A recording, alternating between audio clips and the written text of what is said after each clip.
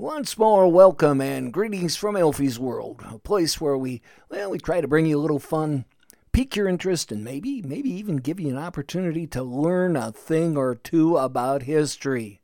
I'm really glad you decided to join us today. My name's Elfie Wolfram, and I hope you enjoy our presentation. Today, we're going to be presenting another program in our collection of stories entitled Elfie's Amazing But True Tales. Now, these are true stories which they've either been totally overlooked or sometimes not given quite the attention they deserve by the gurus of history. We're gonna leave it to you to decide why they've been sometimes neglected in the annals of history, okay? Now, this program, which is number 4 in our weekly series, is entitled America's Original Minutewoman. So, kick back, relax, and enjoy. If I were to ask you, who were the Minutemen of the American Revolutionary War? Well, you'd probably know the answer. They were civilian colonists who independently organized to form well-prepared militia companies. They were ready to respond to the advancements of British militia forces at a moment's notice. Hence, their name, Minutemen. But what if I were to ask you who were the Minute Women of the American Revolutionary War? Yes, there were indeed Minute Women. You've never heard of this gallant band of patriots? Well, here is the story of one of them. Her name was Prudence Cummins. She was born on November 26, 1740, in Dunstable, Massachusetts. Now, in those days, there were 2 political parties in the colonies. The Whigs, who favored independence from England, and the Tories, who, on the other hand, were loyal to the crown. Prudence was reared in a home with divided loyalties. Her 2 brothers were loyal Tories who pledged their allegiance to the British. On the other hand, as unrest and revolutionary sentiments disseminated amongst the colonists, Prudence found herself on the side of the patriots, and thus a Whig. In 1761, Prudence married David Wright, a stalwart Whig and avid supporter of independence. Ultimately, they would have 11 children. Prudence and her new husband decided to settle in Pepperell, Massachusetts, hoping it would be a peaceful place to raise a family. However, the town of Pepperell would be far from peaceful. It was loyal to the revolutionary cause to its core. Unlike many colonial towns of the day, no Tory could be found within its borders. Now, when the women of Pepperell heard of the event which would ultimately become known as the Boston Tea Party, they gathered up all the tea in the town and burned it in the front of the meeting house. The citizens of Pepperell soon became indispensable leaders for the cause of liberty. David, along with other patriotic Pepperell men, responded to the war's first shots at Lexington and Concord by marching to a nearby town to intercept advancing British troops. But how did Prudence and the rest of the women of Pepperell respond to the growing insurrection which would become known as the American Revolutionary War? Did they patiently stay at home and merely keep the home fires burning? Well, now the good women of Pepperell did much more than merely cook, clean, and keep the home fires burning. Prudence spearheaded a novel and ingenious venture for women left at home, an all-female militia. Prudence and her all-women home guard did indeed make their presence known. After dubbing themselves the Minutewomen, Prudence was elected the militia's captain. Dressed in their husbands' clothes, these militant ladies armed themselves with anything at all that would serve as a weapon against the British. Now, their concern was quite real. It was known that the road from Boston, which ran right through the village of Pepperell, ultimately led to Canada. It was often used by British messengers to deliver what Prudence and her group deemed treasonable material. These messages were often sent by British military in Boston to their counterparts in Canada. While there are conflicting stories as to the details of what happened, there is little doubt that those determined women took action. As told by their grandchildren in 1899 interviews, here is the story of the exploits of those gallant ladies. Hearing there may be Tory spies approaching their town from the north, in April of 1775, they armed themselves with everything from muskets to pitchforks. Then, in the dark of the night, those stalwart women marched on the Jewett's Bridge, which crossed the Nashua River. It was one of the few entrances into their town from the north.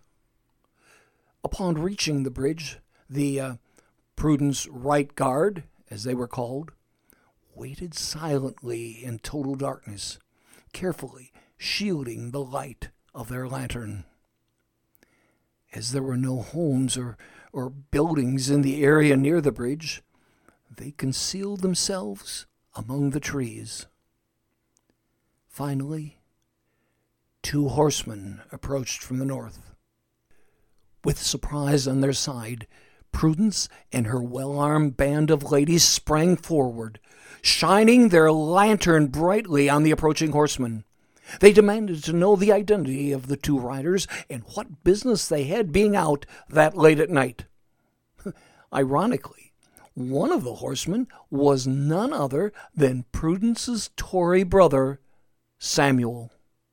Knowing how deeply committed his sister was to the revolutionary cause, Samuel immediately turned his horse and fled for his life.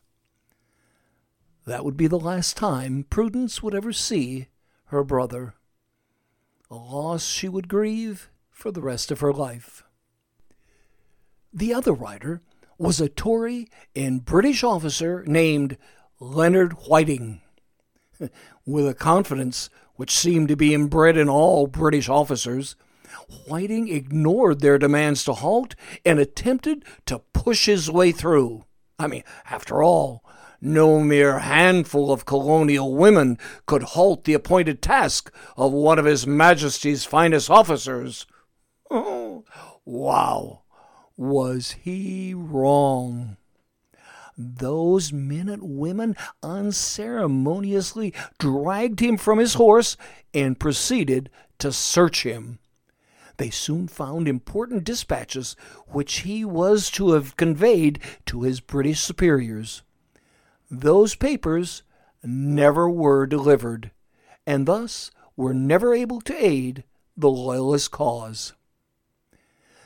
Then, instead of releasing him, Prudence and her merry band of women militia took that British officer to Solomon Rogers' tavern. Now, while Whiting was forced to sit and watch, the good ladies of Prudence Right Guard proceeded to indulge in a sumptuous supper. Once they had sated themselves thoroughly, they proceeded to lock up Whiting in a back storeroom where he was kept prisoner for the remainder of the evening. The following morning, he was turned over to the local committee of safety.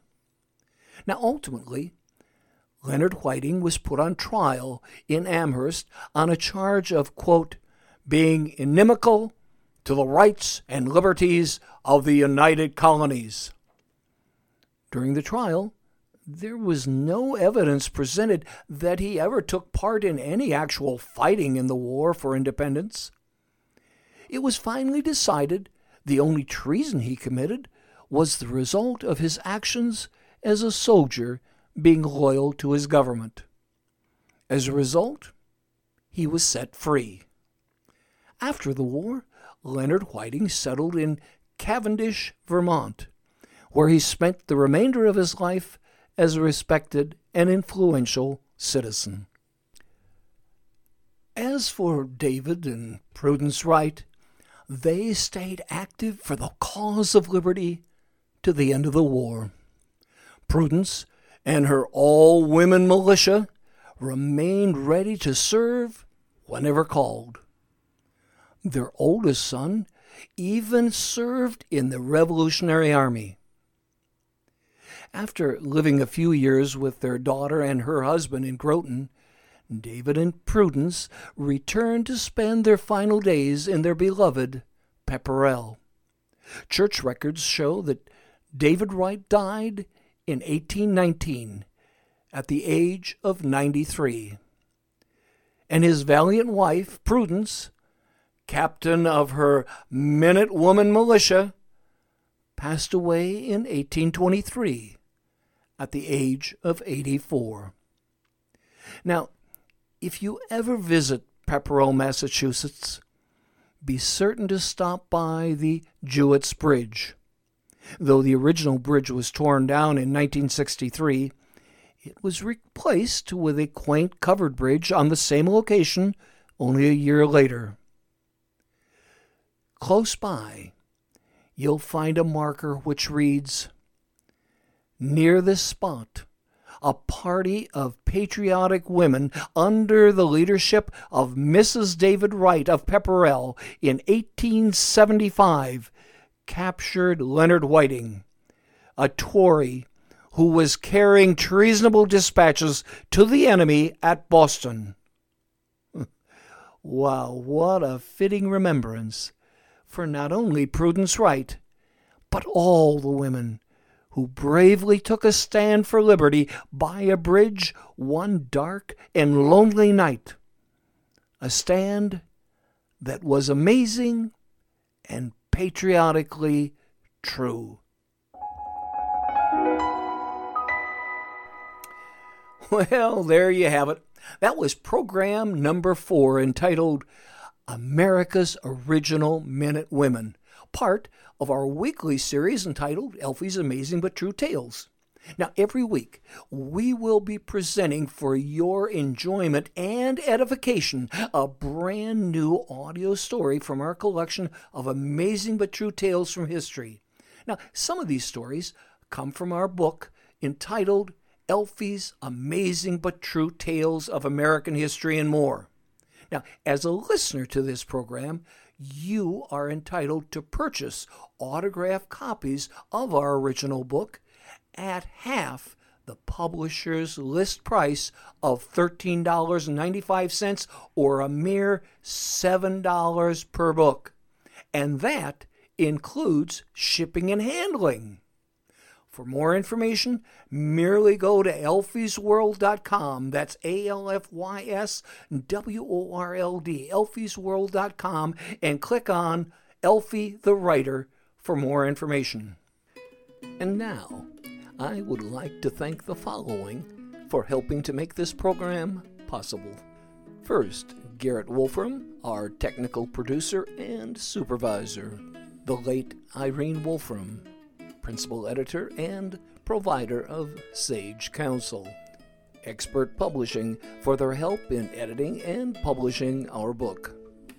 Lucas Ganza Anna Waltz for the Parlor Guitar Magic Set. Herbert Boland for his Piano Mood Happy 4. Nenad Simic for Piano Transition.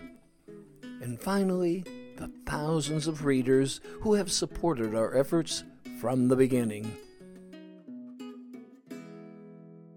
If you would like to hear previously broadcast episodes of Elfie's Amazing But True Tales, please go to our website, which is elfiesworld.com. That's ALFYSWORLD,